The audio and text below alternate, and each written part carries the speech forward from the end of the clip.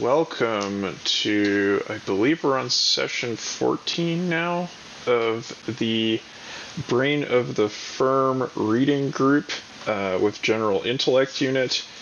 And this time we are going to be covering Chapter 12, I believe. Yes, Chapter 12, Autonomics, Systems 1, 2, 3. So the introduction that Beer wrote says, next, in Chapter 12 come similar notes on the operation of the whole system 1, 2, 3. All this should by now be easy to understand because the pieces of the cybernetic jigsaw are being slotted into place over a crib, the picture of the firm as we know it already, which in so many ways actually works, although it is not usually described like this. All right. Well, apparently this is elementary stuff, so we'll just blow right through it and no problems. There were some points I found a little hard to grasp in this chapter. I think it's a little better organized than the last one. But yes, one thing I did want to recommend everybody do is pull up the Wikipedia VSM diagram. So I'm just going to do that right now because we're referring a lot back to the infamous figure 27 in this chapter.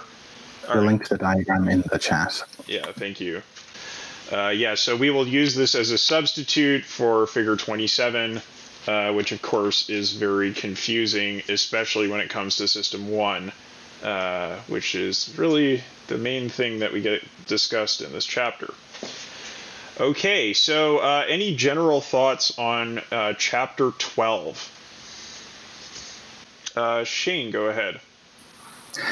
I found the diagram, figure 30, with its sort of description of the reflex arc of System 1 and System 2 and stuff. I found it to be, I don't know, maybe a little bit confusing. It was either confusing or it helped me advance my understanding of Systems 1 and 2. And I'm not sure which. Because I have a funny feeling that, if we look at the Wikipedia diagram, it seems that Beer refined his thinking a little bit later on to call parts System 2 proper, which I think in the text here, he sort of lumps the triangular parts in with System 1 in a way. Or either that or it's just unclear. I'm not totally sure. I believe... I think actually this is the same, but represented slightly differently. Gotcha. If I remember correctly, the triangle represents the divisional directorate, which is interfacing with System 2.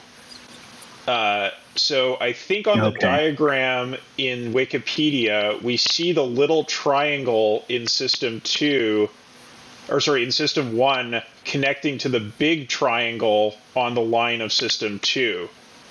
And that's probably meant to represent that the System 3 within System 1 is interfacing with the big System 2. I think I get it now. Yeah. Okay. Yeah. I agree that those diagrams are a little confusing. You really have to flip back and forth on the pages, which makes it quite a bit more difficult. Mm-hmm. But I think conceptually we're working with the same thing. So we'll see what happens here. Rudy, please go ahead. Cool. Yeah, on that topic, actually from this chapter I finally understand System 2 and System 3, but it messed up my understanding of System 1. And I think it's because in some way I had always seen System 1 as a standalone, but what Beer is describing here is no. System 1 is actually interacting with a recursive subsystem, and that is what I'm talking about. And it really was hard to wrap my head around this. I think I still have to read it one more time, and that's why I'm looking forward to today's discussion.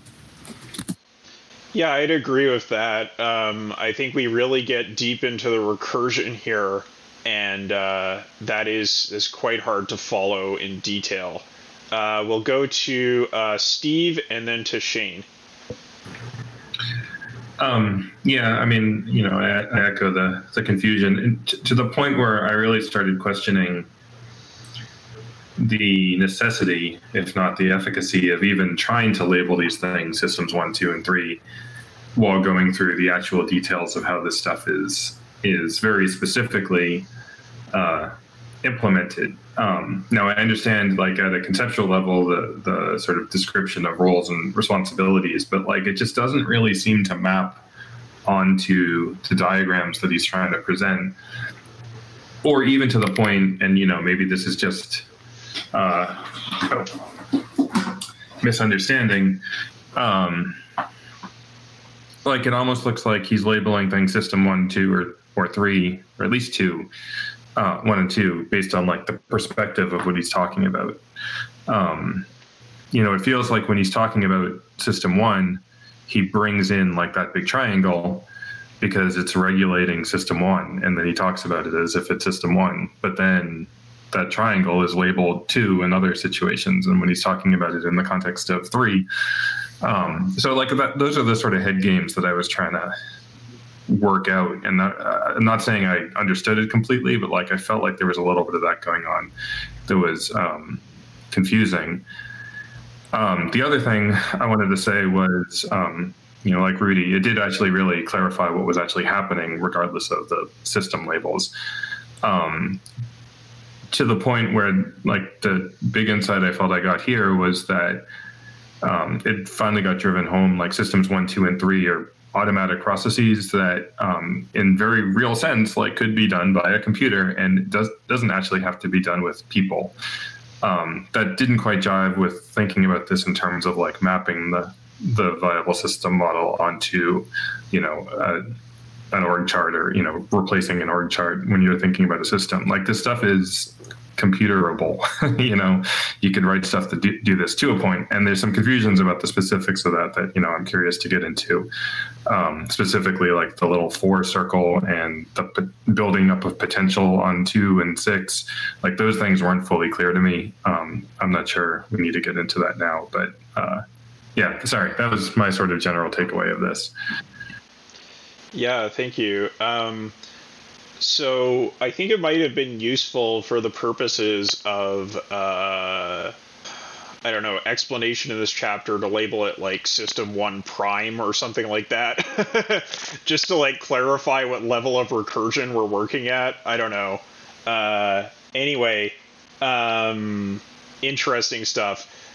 And yeah, I think regarding the specifics of the implementation, it seems like Beer is referring to another text in this chapter, which he's referred to before. What is it now? I think it's decision and control. Yeah.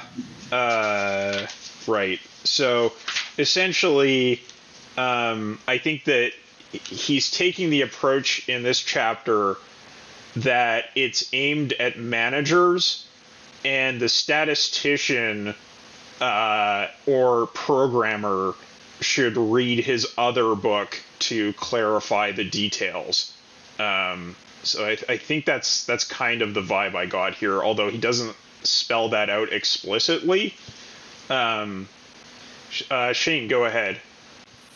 Yeah, just one very quick thing before I move on. I think this chapter kind of echoes the theme that we've seen a couple of times here, where there's this ambiguity in System 1, where, because I think the sort of crayon drawing of the system would have you believe that, like, okay, so this is a unit that is composed of subunits, and then they're synchronized, and you would think like, oh, System 1 is the subunits, but I think Beer emphasizes a couple of times throughout the book, and I think it's clear even in this chapter, that the System 1 is the control interface to the subunits, not the subunits themselves. And like, if you look at the recursive diagram from the Wikipedia thing, you look at the System 1 elements in like the circular part, which is like so you've got the square part and the circular part, where the square part is the management, and you have the circle is the activity. The activity is kind of endlessly deferred. It's always punted down the road a bit further. Like, you go, You step into a firm and you go, oh, well, the real action is in the divisions. And you step into the divisions, like, well, the real action's in the teams. And then you step into the team, it's like, well, the real action is the people. You step into a person, well, the real action is the organs. And, well, it's the molecules, it's the quantum foam or whatever. I think we have to keep reminding ourselves that this is a model of a control system, not a model of a extended body as such. And that's system 1, I think, is the control interface to the subunit, not like system 1 doesn't subsume the entirety of the subunit and all of its activity. It subsumes the control interface to the subunit. It's just a thing I have to keep reminding myself of when I come across this, like, what actually is system 1 kind of question. Yeah. I mean, Beer is quite clear that it doesn't subsume the specificity of each level, although it would subsume the entirety of the control structure going down. So it is like you said, Shane, there's a kind of infinite regress at level 1 in the circle. But again, it's about defining the scope of your examination, right? Like, what is the level you care about for this particular analysis? And then you're going to abstract from the infinite depth of, reality, which is a thing we just have to do in everyday life all the time. But I don't know. It's pretty trippy. Okay. It's very like Diamond Sutra, just like endless recursion, endless reflection kind of stuff. Anyway, okay. Maybe let's get into the particulars here in chapter 12. Okay, so Beer, first of all, identifies that he's going to be talking here about the evolutionary answer to the bogus dichotomy of centralization versus decentralization. As in the previous chapter, I shall take the whole of that earlier discussion for granted. So in part 2, he brought up the centralization versus decentralization in physiological terms. And here he's going to take that for granted to talk about it in organizational terms. Now, we're going to see at the end of this chapter that the dichotomy is bogus in the sense that both poles of that dichotomy are erroneous. To adopt either one would be an error. However, the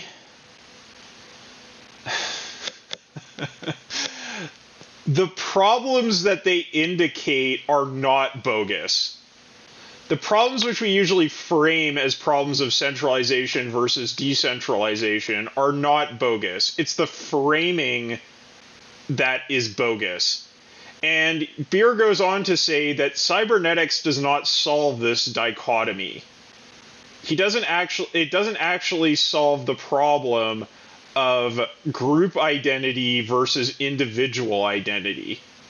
That is a real problem that what his cybernetics provides is really just a more specific definition of what the problem is. And in terms of the actual resolution of the problem, once you have it defined, he just appeals to common sense. So,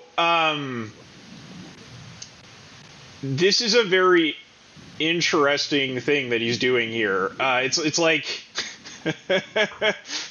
I've pointed to the problem, but now you have to solve it in your actual life because the solution is not here, because it's in some ways can't be resolved at the level of theory.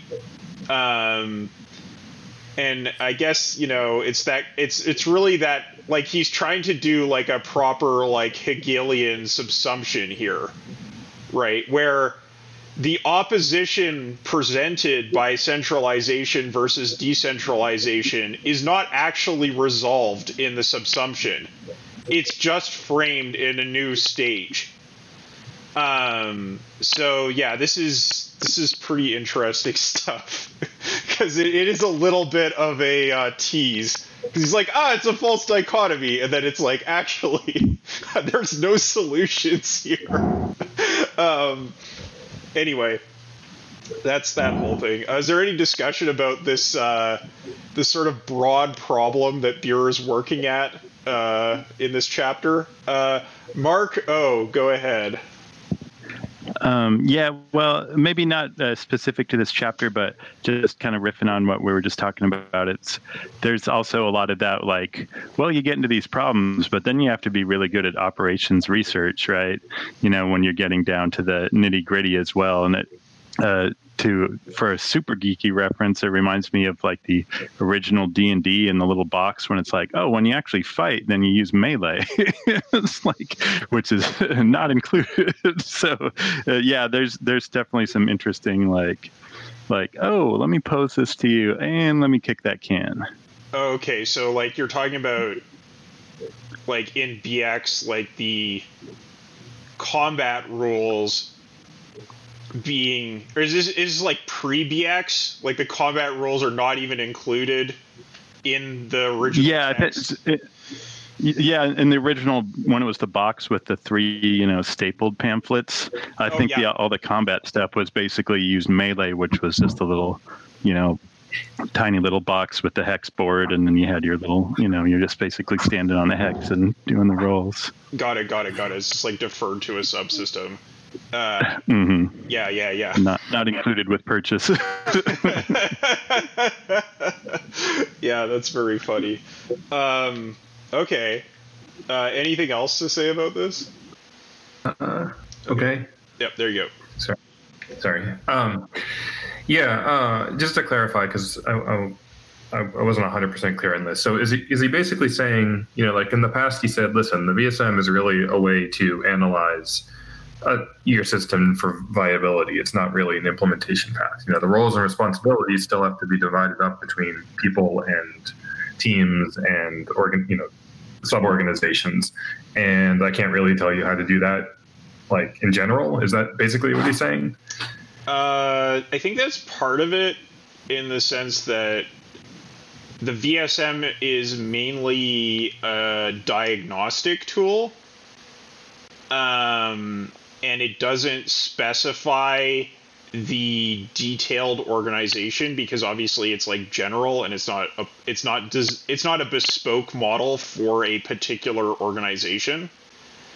But I think we'll get into it a little bit more as we go through this chapter of like why specifically Buer says that centralization versus decentralization is a false dichotomy. And then also he says that the VSM is not going to solve the problems it indicates. And it essentially comes down to the perspective of the whole organization is a valid perspective with its own meta language. The perspective of the divisional chief with their divisional commitments is also a valid perspective with its own meta language. And the dichotomy between the two is fundamental due to sort of like the multi-perspectival nature of reality. But you can't solve it by centralizing more or decentralizing more. That's not actually a solution to the problem. Jake H, then Matt, then Third Creed. Just like what you just said, for sure. Really, like, I think this chapter helps kind of put it into perspective more for me. I mean, this was my first time reading this chapter, and like that last paragraph right before notes on operation of System 1, where he talks about like that the monitoring and filtering functions for input data and the strategic planning and tactical programming functions for the output data jointly reside then this part of the corporate system 1 constitutes the divisional system 3, is I think sort of talking to that like recursive nature of it, where if you take the perspective of the division, then the way, then the planning of like how to actually run the factory or whatever, the day-to-day stuff is part of the system 3. But then if you're taking the perspective of the corporation, of the, that just has the division in it, then that's just all part of the system 1. And it's kind of gets back to that like meta language of like, well, this part of the operation isn't really important when it comes to the whole corporation, as long as you've got these like statistical or like logistical outputs that indicate whether or not it's working correctly.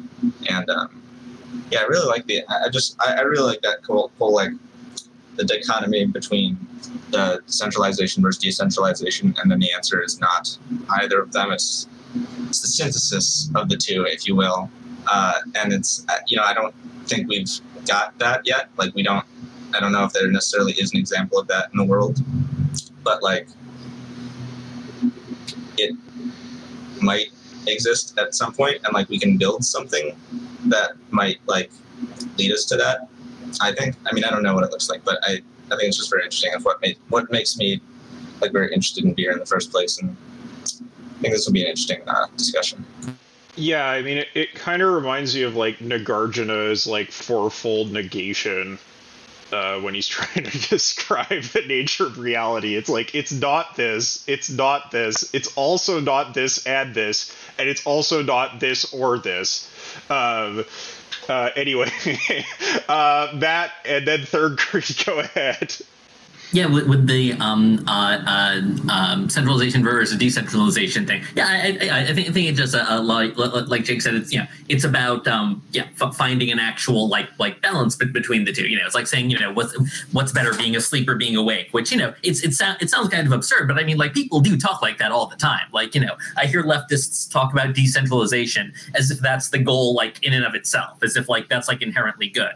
As opposed to like. I think what he's saying more is that, any system that can function coherently, that can act in like a goal-directed way, but is still flexible enough to deal with, a changing environment, has some version of that. And, its organization probably maps onto, the VSM in some way or another. If it can both cohere and adapt.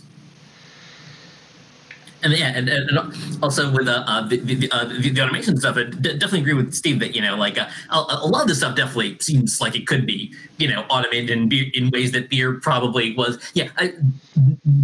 That might even be like the way in which he was most ahead of his time. Like he probably couldn't have foreseen like some like work assignment like systems that exist now that can automatically like tell when when tasking is blocking another. I think to steal like Eden Medina's phrase from Cybernetic Revolutionaries, I think what he's really describing here is like socio-technical infrastructure.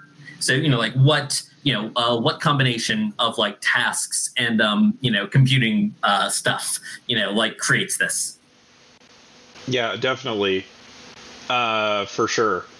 So yeah, no, I'm definitely interested in like the degree to which this stuff can be automated using a sufficiently sophisticated socio-technical structure or infrastructure. Third creed, please go ahead.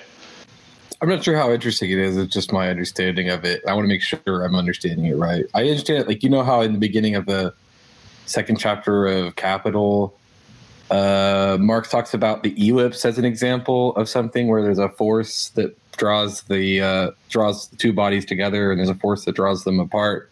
And the ellipse itself is a like representation of the sort of balance of those two forces, that's sort of the resolution of those two conflicting tendencies. But the ellipse is a thing in and of itself. Mm-hmm. And I think that's the resolution here. It's like it's neither true that you always want to centralize or that you always want to decentralize. It's not really true that they're in opposition in the sense that you need to choose one pole or the other. It's just that the existence of these two poles creates another system, and that system is a system that is not solvable in the sense of ultimately static, but solvable in the sense of you can manage the interactions of them in such a way that they produce the sort of meta system, which I think this is probably better expressed through other philosophy that I don't know, but this is how I'm thinking of it. And so that's how I think of it. Two, is that right? Am I thinking of the right? Am I understanding you guys correctly? Yeah, no, I think that's exactly what he's describing, is like a meta phenomenon that is produced by the opposition of forces within the system. We can sort of label that, but to give it a name does not mean it is resolved. Okay. Now let's go on. We need to know, first of all, how System 1 really works in the eyes of the corporation. Remember that it has to control a division in response to policy directives and overriding instructions from above, in reaction to the direct demands of the external world upon it, and in awareness of the needs of other divisions. So this is sort of the forces that act upon System 1 within its context. There, first of all, has to be a divisional directorate, which was depicted in Figure 27. It lies on the vertical command axis, reports to the corporate management from which instructions are received, and is responsible for managing the division. Essentially, this means that it in turn controls activities in a line sense. But from the corporate standpoint, this responsibility is routine. What really matters is that the divisional directorate assumes responsibility for programming, planning by objectives, and normative planning throughout the division. So those are the three types of planning we read about in the previous chapter. Its management tool is the Divisional Regulatory Center, marked in Figure 27 with a triangular symbol. So it's still marked with a triangular symbol in the Wikipedia diagram. It's just sort of fractal in the sense that there's a kind of infinite regress of triangles downward. Here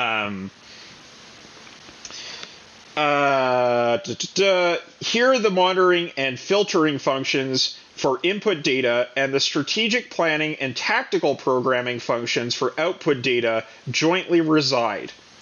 Then this part of the corporate System 1 constitutes the divisional System 3, as we can see marked on the Wikipedia diagram, where the big triangle connects to the little triangle, which connects to the little System 3 inside System 1.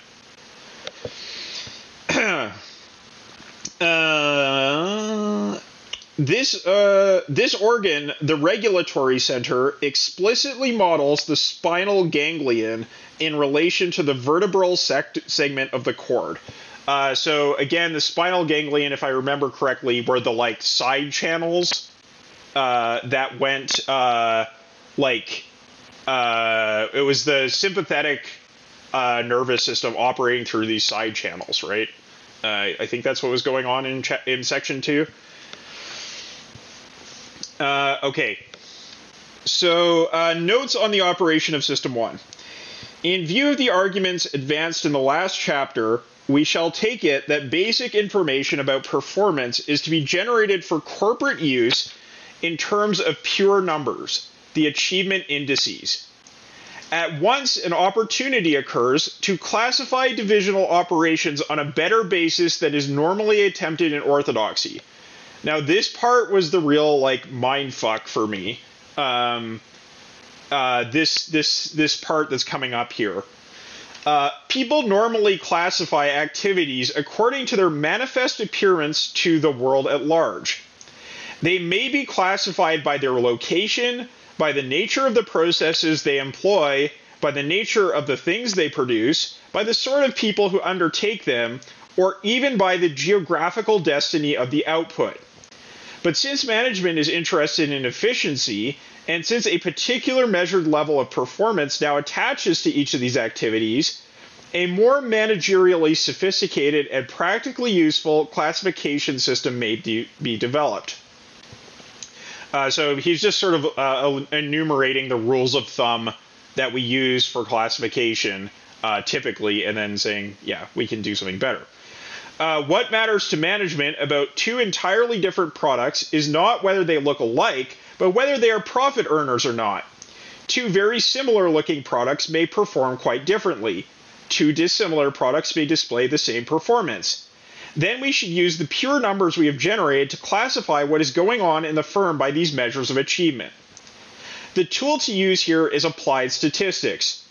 Assume that pure numbers are now flowing out of the division and along the input line to the divisional directorate. It is a function of the divisional regulatory center to cause these numbers to fall into convenient heaps, technically Gaussian distributions, whereby probability theory may be used to determine to which family of performance a particular number belongs. There is no prior judgment here from historicity, nor from the manifest appearance. The criterion is straightforwardly the shape of the achievement profile, determined by the absolute value of the performance index and the balance within that index of its constituent latency and productivity. All this is very easy to arrange on a computer, because there are simple and robust tests for statistical normalcy and extremely familiar tables of the integral under the curve of the two tails of the normal distribution. Technical note, the ratios, which have an upper bound of unity, cannot be used as raw data immediately for these tests because they generate skewed distributions. Some adjustment will be necessary. I have always found the inverse sign transformation of the raw score to be quite effective, but there are other possibilities. However, this is a matter for the statistician member of the implementation team.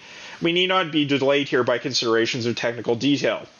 And this is why I'm thinking the other book is probably meant for the statistician and the programmer, because he kind of is saying, like, this book is not about that. The point is that we should no longer classify the firm's activities according to convention.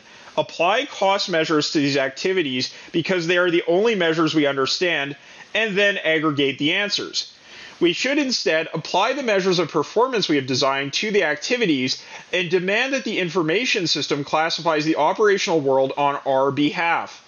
The brain does this for us in ordinary life through its pattern recognition capability and produces the classification by manifest appearance with which we normally wish to work. As managers, however, we are seeking to detect other patterns, those of significance to the business, and that means classifying by achievement. So essentially what Beer's saying here is you don't, if I am understanding this correctly, he's saying you don't want your system ones organized according to rules of thumb, such as geographical destination or type of production or whatever.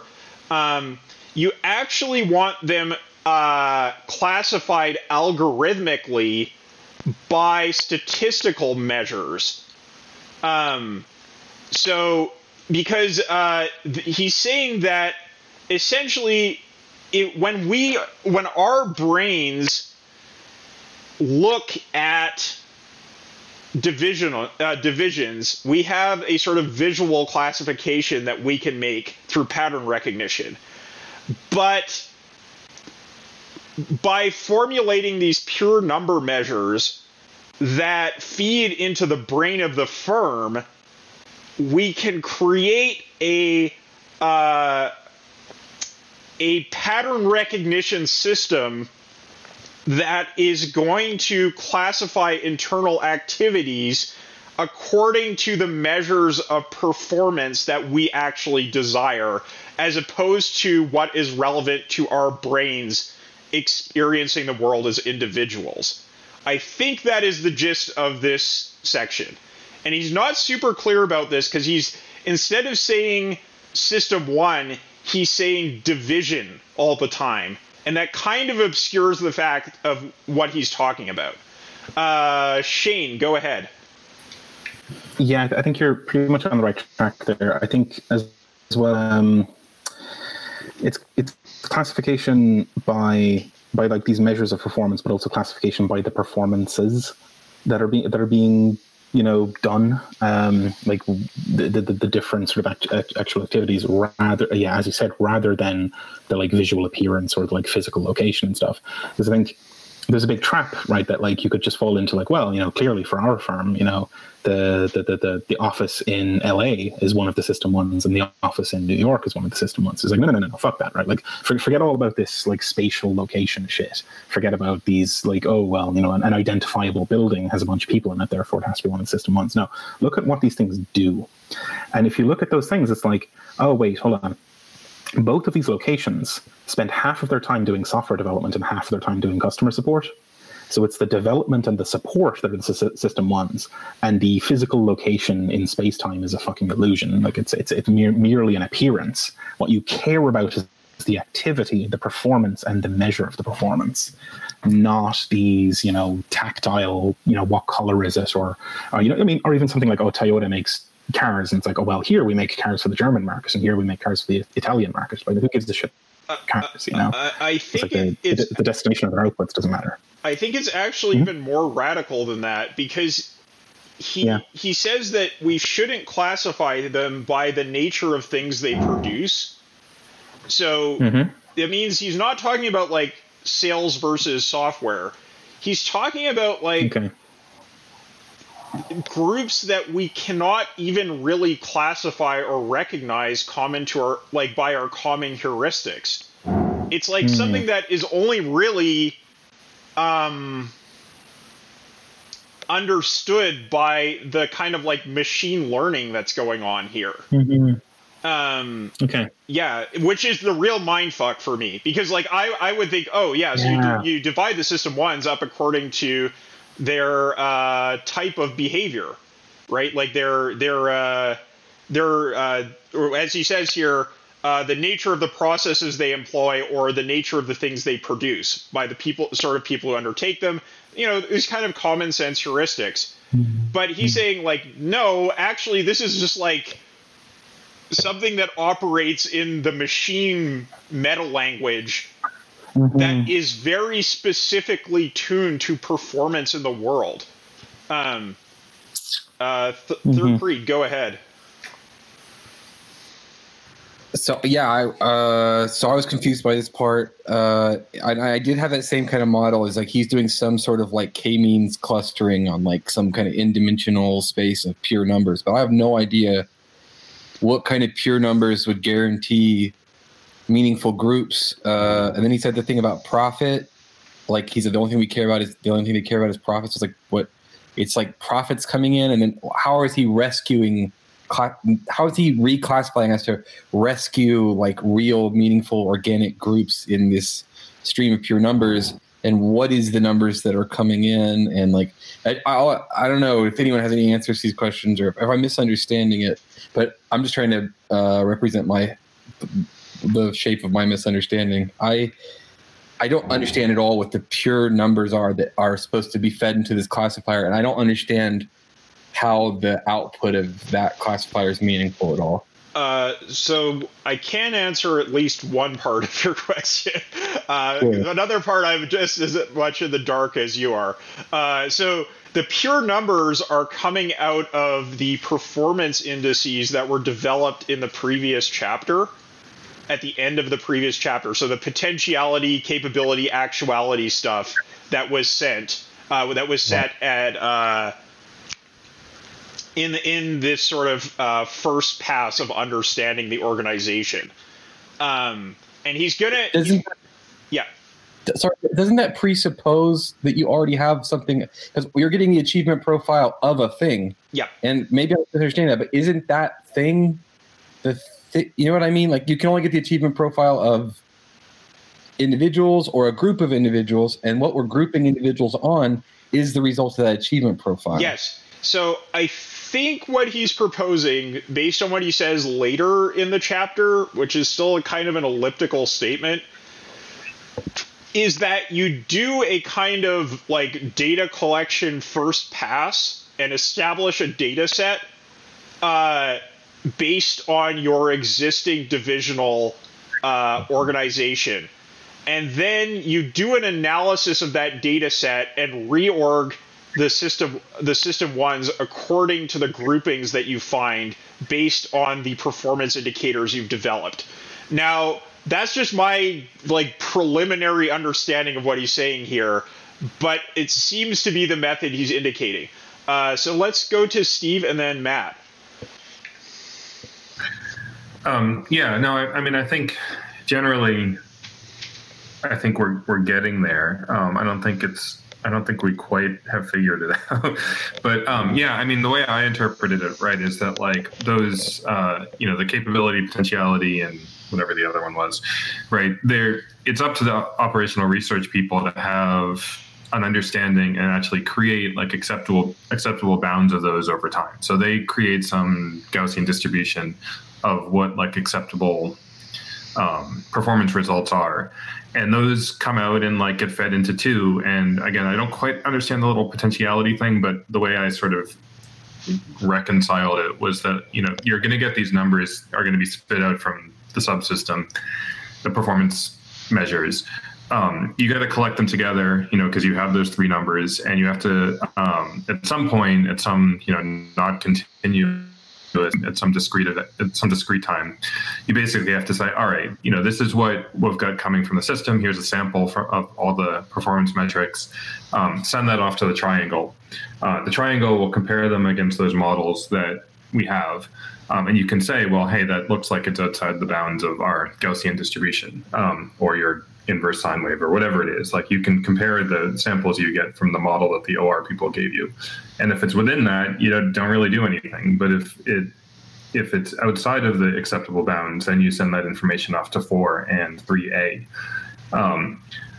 4 has to figure out what to do if there's a problem. And that, as best as I can tell, because he goes into this description, I don't think you read it yet, about how like, oh, that stuff, we just have that because that's how the system works. And like, that's up to the managers who have figured that stuff out, that, if you're short on capability, then there's going to be some response that the company has to come up with in order to be able to deal with that. And I internalize that as some big, linear system, old style Soviet cybernetics, like, response. That's your linear system control system, right? Or your control model that brings you all the way back to your feedback loop from chapter 2 or whatever it was. Who comes up with that? Again, the OR people have to figure out how to adequately respond when your capabilities and your performance doesn't quite match up towards your expected distributions that they came up with in the first place. So like, all of this seems like is meant to be put on, a computer. Just do it. You've got numbers that come out. There's no real meta language here, or at least there's one language, right? It's those 3 numbers. Doesn't matter what is actually happening underneath. He's proposing that the meta language here is those 3 numbers, and you build some models according to them, and then you check statistics. It makes sense, and then have some actual, algorithmic way of responding to that the OR people come up with. So that was my takeaway from it. I don't know if I'm over determining the fact that this is like, you can just write some programs to do this, as long as your OR people give you the raw data and the synthesis of that data through good models. Yeah, I mean, I think you've got the basics of how this is supposed to work in general. The real like question mark is this idea of your divisions being structured according to an algorithm, because like, I struggle to imagine how a manager of a division that has been structured that way is going to constitute divisional identity and sort of like respond to the meta systems like as a system 1 manager, right? Like, it's just like, if you're in this kind of like weird statistical flux space, like, how do you manage effectively as a division 1 manager? That's just what's really kind of like blowing my mind here. Okay, so we're gonna go Matt, and then Jake, H, and then Shane. Yeah, how exactly to classify the divisions, like that threw me for a loop. But I just thought of something that it might be. So I'm picturing this, so like like Toyota, like you've got some mature product lines where, say, the actuality is pretty close to the capability, which is pretty close to the potentiality. And like, those kinds of divisions and those kind of product lines are kind of one thing.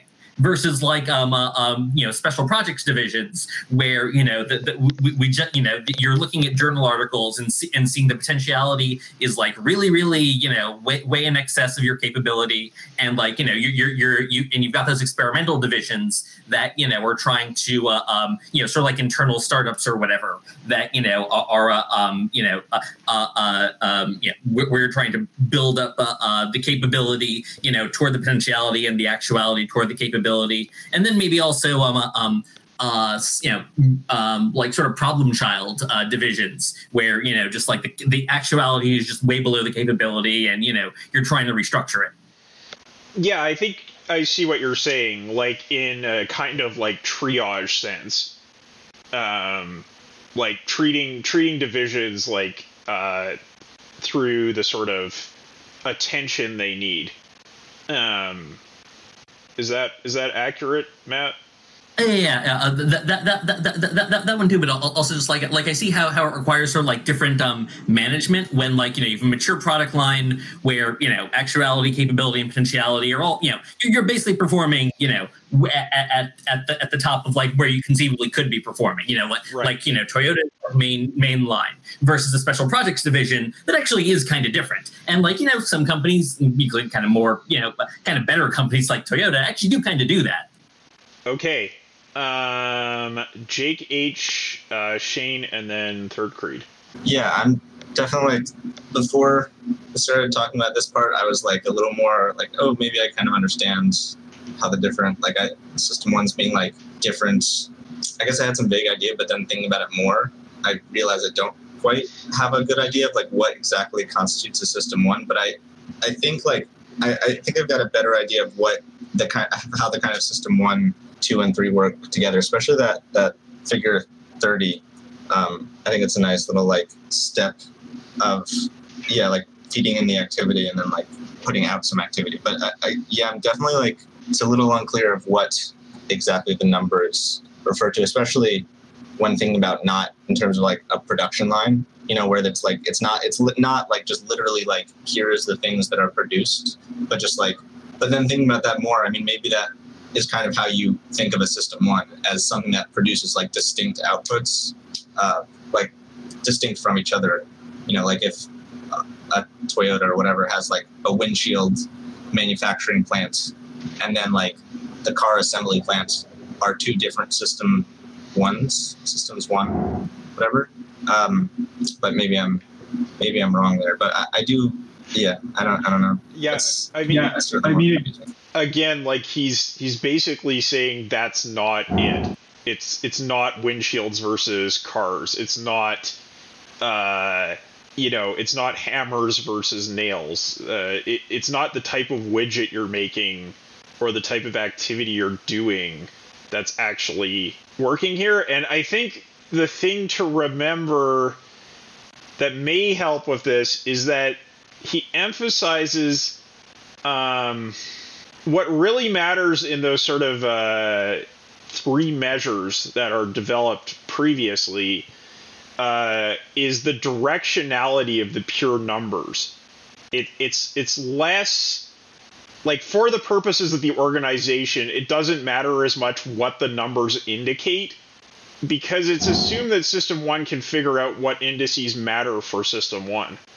What I really just struggle to understand, because you could only really define those performance indicators as a System 1 if you had a self-identity to examine what you're doing, right? And that's what's really throwing me for a loop, is like, what is the identity of System 1 if it is not something that people can commonly recognize as like just, like we're the parts division, or we're the help the technical support division or whatever.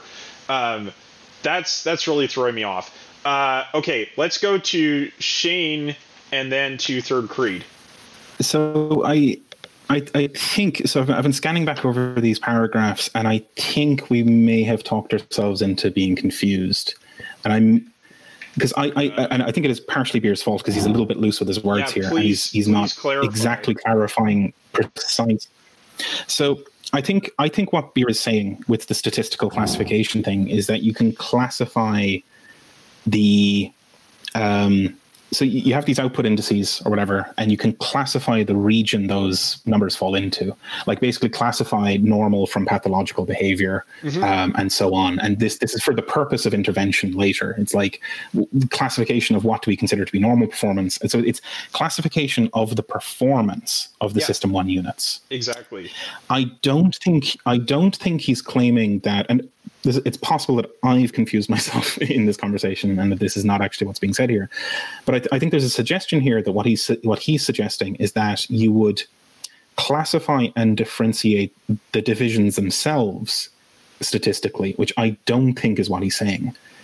I think because he's talking up front about the performance of the System 1 units, so it's the classification of the performance indices coming out of the System 1 units, classifying them as like healthy or not healthy, not like cell division of like differentiation of organs classification. Like it's I don't think he's suggesting that you would have a soup of activity and then a machine algorithm would determine what the organs are through that process, like as in like differentiating kettles from sledgehammers. Or I mean, maybe that's like because he does call out that explicitly as maybe not the way to classify things. But I do think in the model it needs to be the case that the subunits are things that evidently have autonomous behavior of their own, and it's the behavior that needs to be classified, not the system itself. So the bird in itself is just some weird freakish pile of fucking quantum noise. But it's the behavior of the bird you want to classify as like, is it attacking me or is it being friendly? Is it trying to open a walnut? I think that's what we're getting to there. But his language is fuzzy enough that I can now understand how we would start to think that he's suggesting that you would have the statistical process determine what bird is, or what the autonomous bird unit seems to be. Yeah, well, because he's never clarifying the distinction. Like, the only thing I can see that supports that reading is that he says we need to, on the first page, page 167, paragraph 2, he says we need to know first of all how System 1 really works in the eyes of the corporation. Gotcha. So that would support your reading, right? It's very strange to me that, okay, he starts from the holistic perspective instead of starting from the perspective of System 1 qua System 1. Of the subunit. Yeah. I think the reason for that may be that it's impossible to actually establish a fundamental level of identity. Because actually, where we're going to get that self-definition is when we get to the part of this section on System 5. Because System 1 can only define itself relative to the higher level of recursion by having a System 5 of its own, right? That System 5 within System 1 is going to define the self-identity relative to the higher level. Because there's no fundamental core of System 1 otherwise. Yeah. Right? So you can't look at System 1 from its own perspective because there's an infinite regress downward. Yeah, I think you're selling me on the idea again that like this is a kind of like sludge. It's like a protein sludge that like develops its own structure through like reflexive energy exchange, like or whatever the like analysis of the signal then feeds back onto the like literally self-differentiation. Yes, would be I mean very like cell division or what have you, right? Like it's, but that feels so strange in comparison to the language that's used of like a division and so on. And maybe it's because he has to couch all this in terms of the existing firm structures and corporations that we know, which already have. Maybe this is it, right? That like we have this model that's based on the org chart of like, you know, Bob is the king of this division and like fucking Sally or whoever is the king of the little subdivision, the team or something. And that's actually horseshit. That's not the organic differentiation of functions in the system at all. So he probably shouldn't, in fact, use the word division to describe any of this. I wonder if he's leaning on a linguistic crutch of familiarity that then ends up leading us down these blind alleys. Is that possible? I think that's partially it, for sure. But I also think the kind of self-labeling as a division and like the esprit de corps or the ethos, as Jeremy was putting it when we were talking about writing that VSM pamphlet, is the job of System 5. So my bet is we're actually going to get a discussion of self-identity when we read the System 5 chapter and not this one here. Because this is addressing System 1, 2, 3, and System 1 has the character of being infinitely deep. So it's like, I think that's why he's starting from a holistic perspective, and we're going to get the perspective of particularity in a couple chapters, but not here. Yeah. So I like this read actually. Now that we've got there, you're really selling me on this thing because it fits with the notion of self-organization or like self-discovery of functions. That like there's an ongoing emergent process by which the organism discovers its own organs. And its organs cohere out of the body without organs, or the prior sludge of activity. Right. And it's not given. It's not a priori. That's right. It's not a priori. It's also not defined by the organization as a whole, because I think on 169, end of 168, beginning of 169, he says, we should no longer classify the firm's activities according to convention, apply cost measures to these activities because they are the only measures we understand, and then aggregate the answers. We should instead apply the measures of performance we have designed to the activities and demand that the information system classifies the operational world on our behalf. The brain does this for us in ordinary life through its pattern recognition capability and produces the classification by manifest appearance with which we normally wish to work. So I think that he's not saying here that perspective is invalid. He's saying that perspective is going to be meaningful not to the organization as a whole, but to the people doing the work in System 1, right? That's going to be their self-understanding of their activity, but it's not the organization's understanding. There we go. Yeah, that's wonderful. Also, like this bit about like the way the brain classifies ordinary life, like that is very much a thing of like this like emergent classification. Like we don't know a priori how to recognize a ball or a car or a toy or whatever. In particular, that's a thing that's learned. It emerges from the vortex of experience. These couple of pages are fucking explosive then, because this is very much about this emergent classification and self-classification. Yes. And self-formation, self-organization, self-formation of organs. Jesus, yeah. Okay. I'm really glad we stuck to that. It's a really sort of like subtle and underexplained point that is relating back to this thing he's taken as given of the evolutionary answer to the bogus dichotomy of centralization versus decentralization, right? In terms of sort of like, cell division, cell self-definition, right?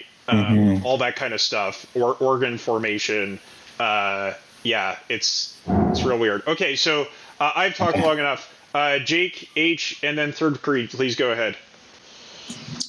Yeah, I was just gonna talk about bringing it back to the whole model of the body and of the organs and of the neurons, the way that they work.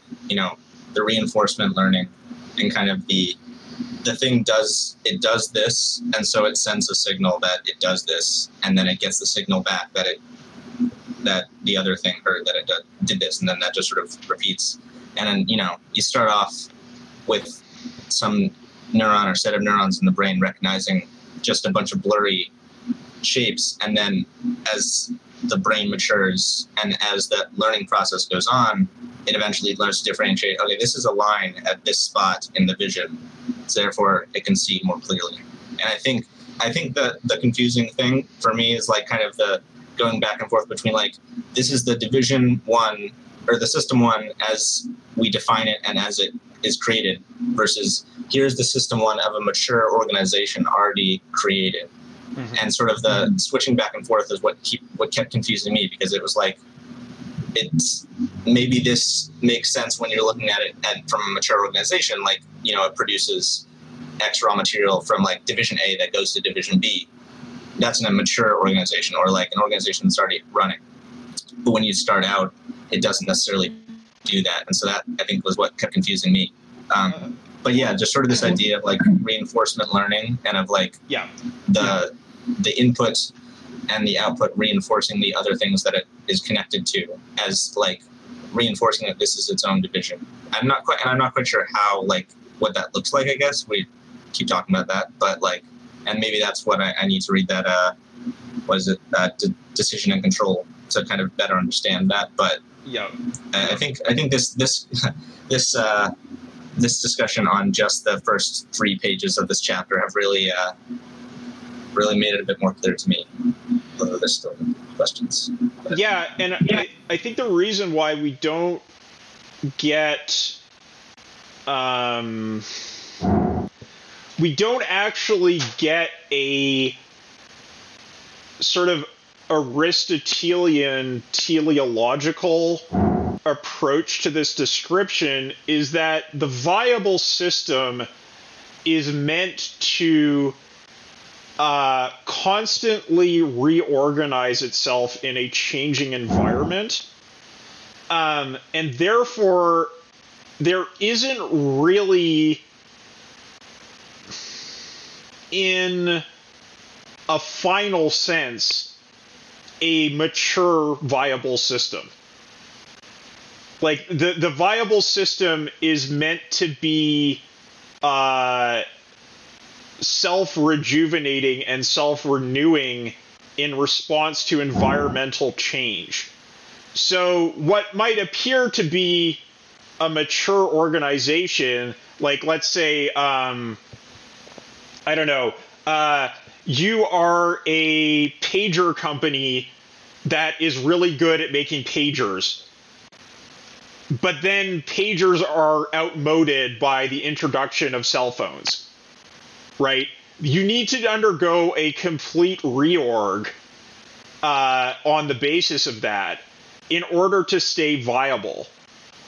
So you can't really assume that there is a telos, a sort of ideal form, a final cause towards which your organization is growing, right? There isn't that kind of platonic ideal form of the tree towards which your tree is treeing, because it's actually always in flux. And that's why we get this weirdness about self-definition and organizational definition in a very general and abstract sense. I think that's what's going on here. Okay, Third Creed, please go ahead. Okay, so yeah, I was figuring this out while you guys.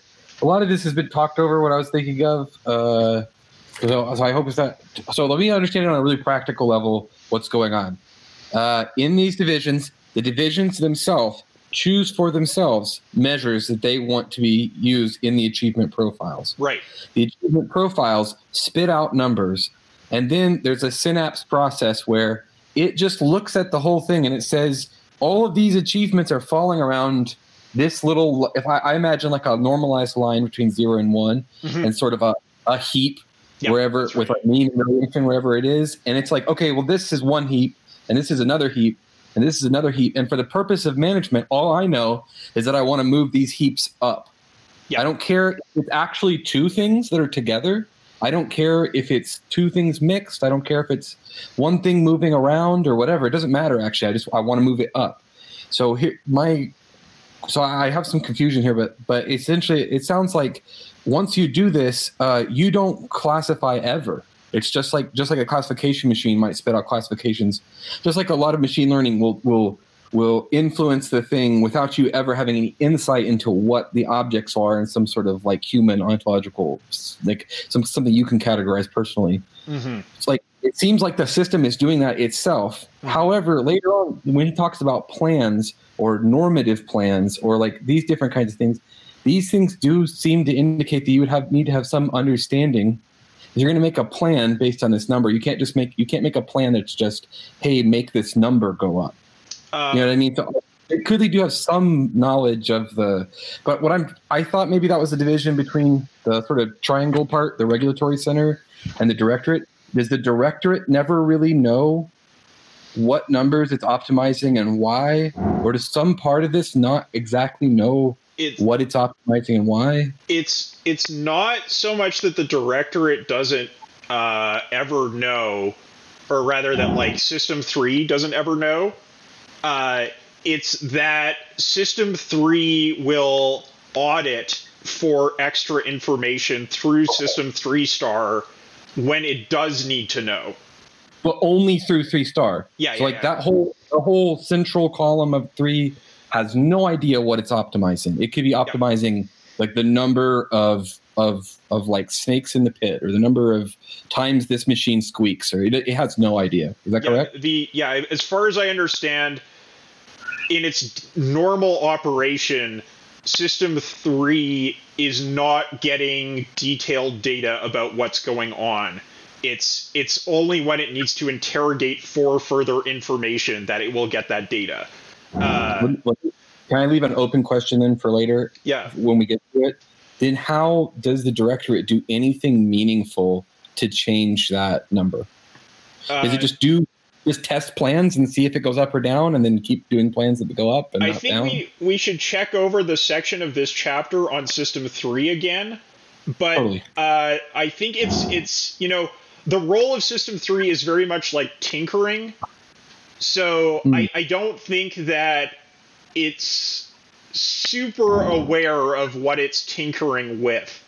It's kind of just adjusting things. But again, we should defer that until a discussion of the final part of this chapter. 100%. Okay, so we're running up on time here. So we're going to go Shane, Steve, and then Jeremy. Cool. I want to check something against your understanding of this, Kyle, with an example, right? So that like if our system had these subunits, which are maybe teams, and the teams spit out their performance indices, and they go, 1, 6, 5, 9, 5, and those are the numbers. That was purely abstract numbers. The 2 5s, from the perspective of the higher system, would be kind of the same subsystem, but because they're invisible in terms of differentiation of performance. Yeah. And it would be like, well, fuck them. They're doing the same thing and they're performing the same way. In terms of control, the difference between them is invisible. Now, for the people themselves, and like, one team goes to the red building, the other team goes to the blue building. There's all kinds of differences. But for the control system, they're performing in the same way, and they respond probably like over time. They respond in the same way to changes. Like you turn the crank one way, they're both their performance goes from 5 to 6. You turn it the other way, it goes down from 6 to 4. And it's like, in the control system, these are invisible. Yes. They are functionally identical. Okay, right. So just wanted to clarify that that's what we're on about there. I think I get it now. In terms of the sympathetic signals going up to System 3, yes. It's not that System 3 can't get more information about this parasympathetically, right, through 3*. It's just that normally, It's exactly as Matt described with the way that Toyota hypothetically would deal with these kinds of situations.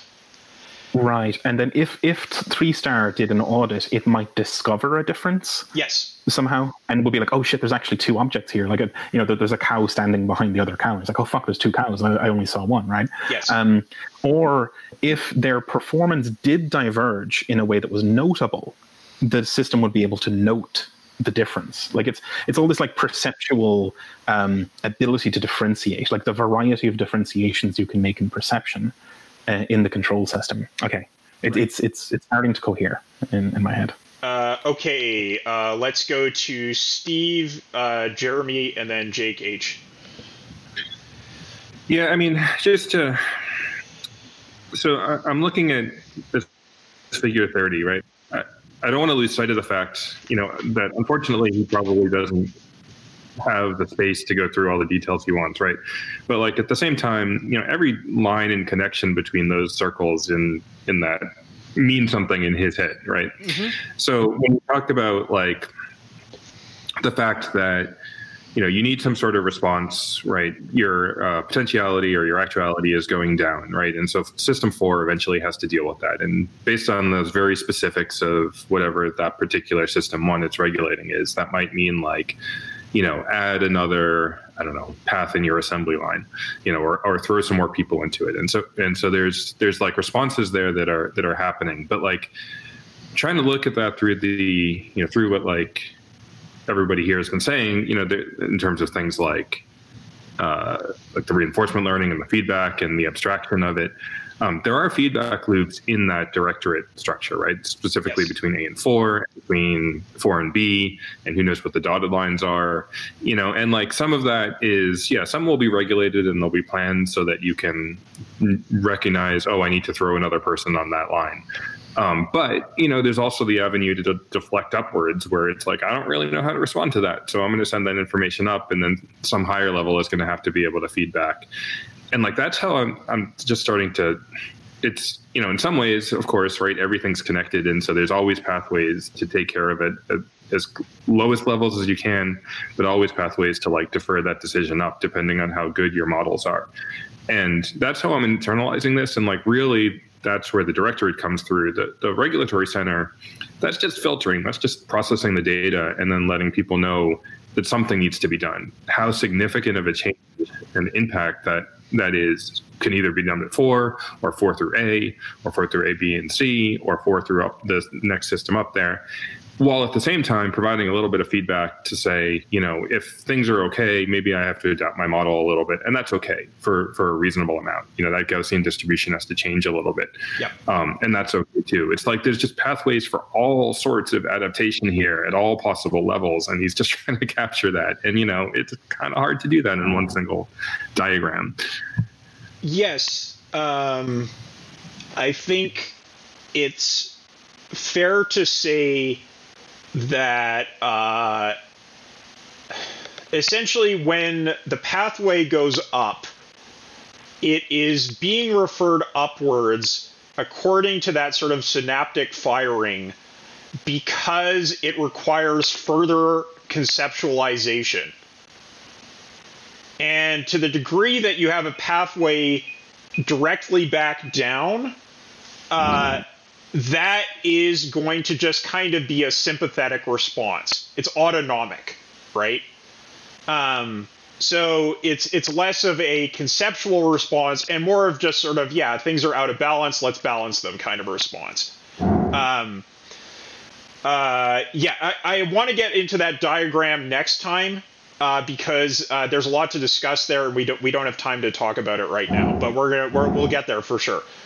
Jake H. and then Jeremy, please go ahead.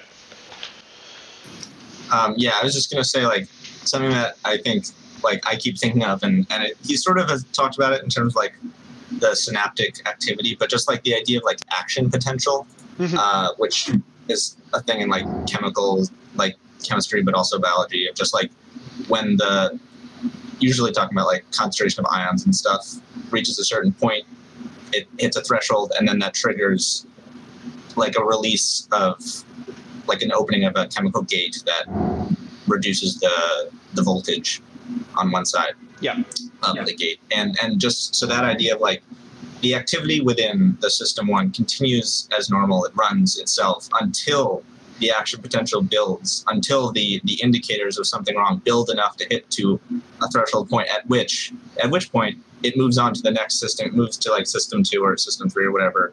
I don't know the exact thing. I'm a little hazy on that, but like it moves to like a next level up, at which point that can determine, does this need to be moved up to the next level? Does there need to be some intervention downward to correct this, because the amount of times that it's fired X number of times when it shouldn't have fired X number of times, or as like a continual building of like the meta language, the meta counter increases by 1, and when it hits 10, that's when system 3 needs to intervene because there's something wrong enough that it's indicated. So just every time he talks about the moving up a level, I don't know, that always makes me think of like the gate is open because all the crap has been pushed up against it, and now it needs to open up and be dealt with by the system within the next point, if that makes sense. I don't know.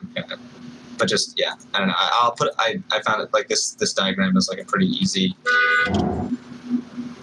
like graph of what an action potential looks like for anyone that doesn't know, but that's just something I keep thinking of every time he talks about like what causes the intervention by a higher up system.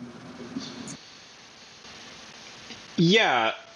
And that's exactly why this is like open to statistical analysis, right? Because it is operating on those action potentials.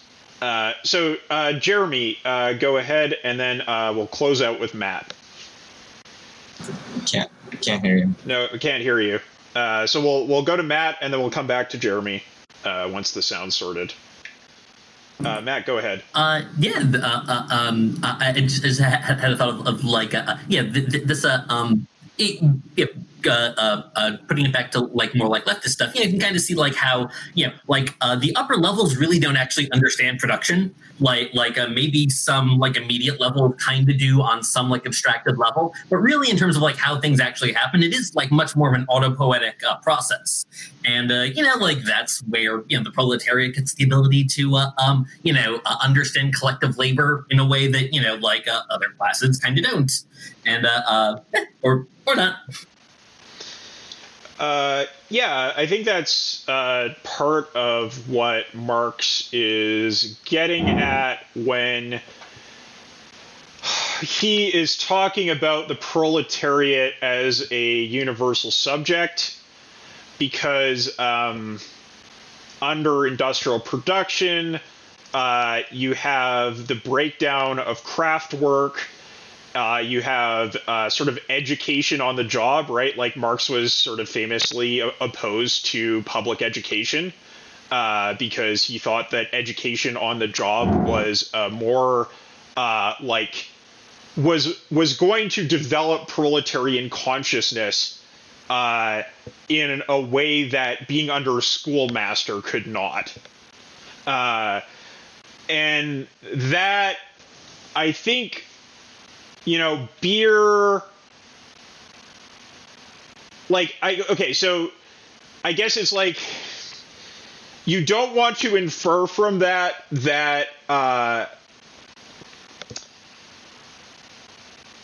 the proletariat under capitalism is already in itself universal, because it does still have a partial understanding of reality, right? As proletarians, like there are things that you do not experience as proletarians that you would experience as capitalists. So it's not a complete understanding. And it's only really after the abolition of class that you get like a full universalized understanding. But there is something interesting going on there for sure, right? Yeah, I mean, I don't know how to think about it exactly from what Beer's describing here, but I think that there's absolutely like an analysis you could do of like Marx's standpoint theory interfacing with Beer's sort of perspectival, like multi-perspectival understanding of organization, that would be really cool. That's just my bong rip thoughts. Jeremy, please go ahead. Hopefully this works this time. Still can't hear you. You're unmuted. It's a hardware issue. It's a hardware issue for sure, yeah. Or your computer software issue. Oh, I heard something.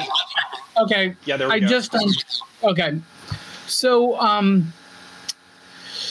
there's a central column. If you further on in this chapter in diagram 32, there's a lot more said about the central column. So, all of the stuff with the sympathetic nervous system, with all the metrics and all that stuff going on, that's only one part of the information that System 3 is getting. System 3 is also getting information going up the spinal cord as well. And if you look, the arousal filter is coming off the spinal cord. It's not coming off of the sympathetic nervous system. So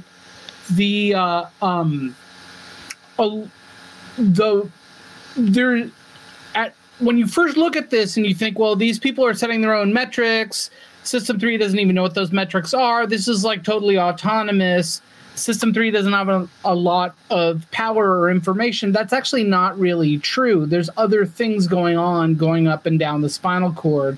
But also, in the examples, Beer gives the workers in Chile a bunch of metrics and then tells them to come up with their own metrics too.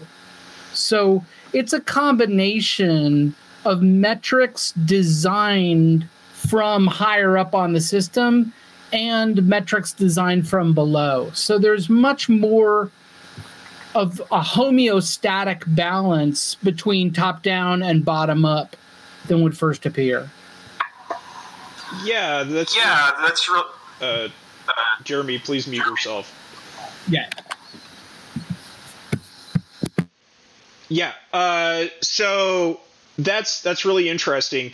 So yeah, in terms of the System 2, sort of like the ganglionic action going up, it is that kind of like blind action that we're talking about. But then in figure 32, we do see direct connections. And I guess in terms of like saying like, oh, here's the metrics that are coming down to System 1, that would be like something System 4 would formulate, right? Like System 4 would offer those formulations of metrics to System 1 coming downward. Yeah. So there is a whole sort of like top-down dimension of this that we're going to get into more as we go down through the chapter, and the spinal dimension of this that we're going to examine as well. But we're going to have to leave that for next time because we're running quite a bit over time now. Appreciate everyone going on this mind-expanding, weird dialectical journey with me. It's been a good time. I think we've developed a partial understanding, which will be subsumed in the next stage of the dialectic as we proceed here. All right. Thanks, everybody. Thanks, everyone. I'll see you next week for more of this chapter. It's been a bong rip session, everyone. Thanks. Thank you. Bye. Bye.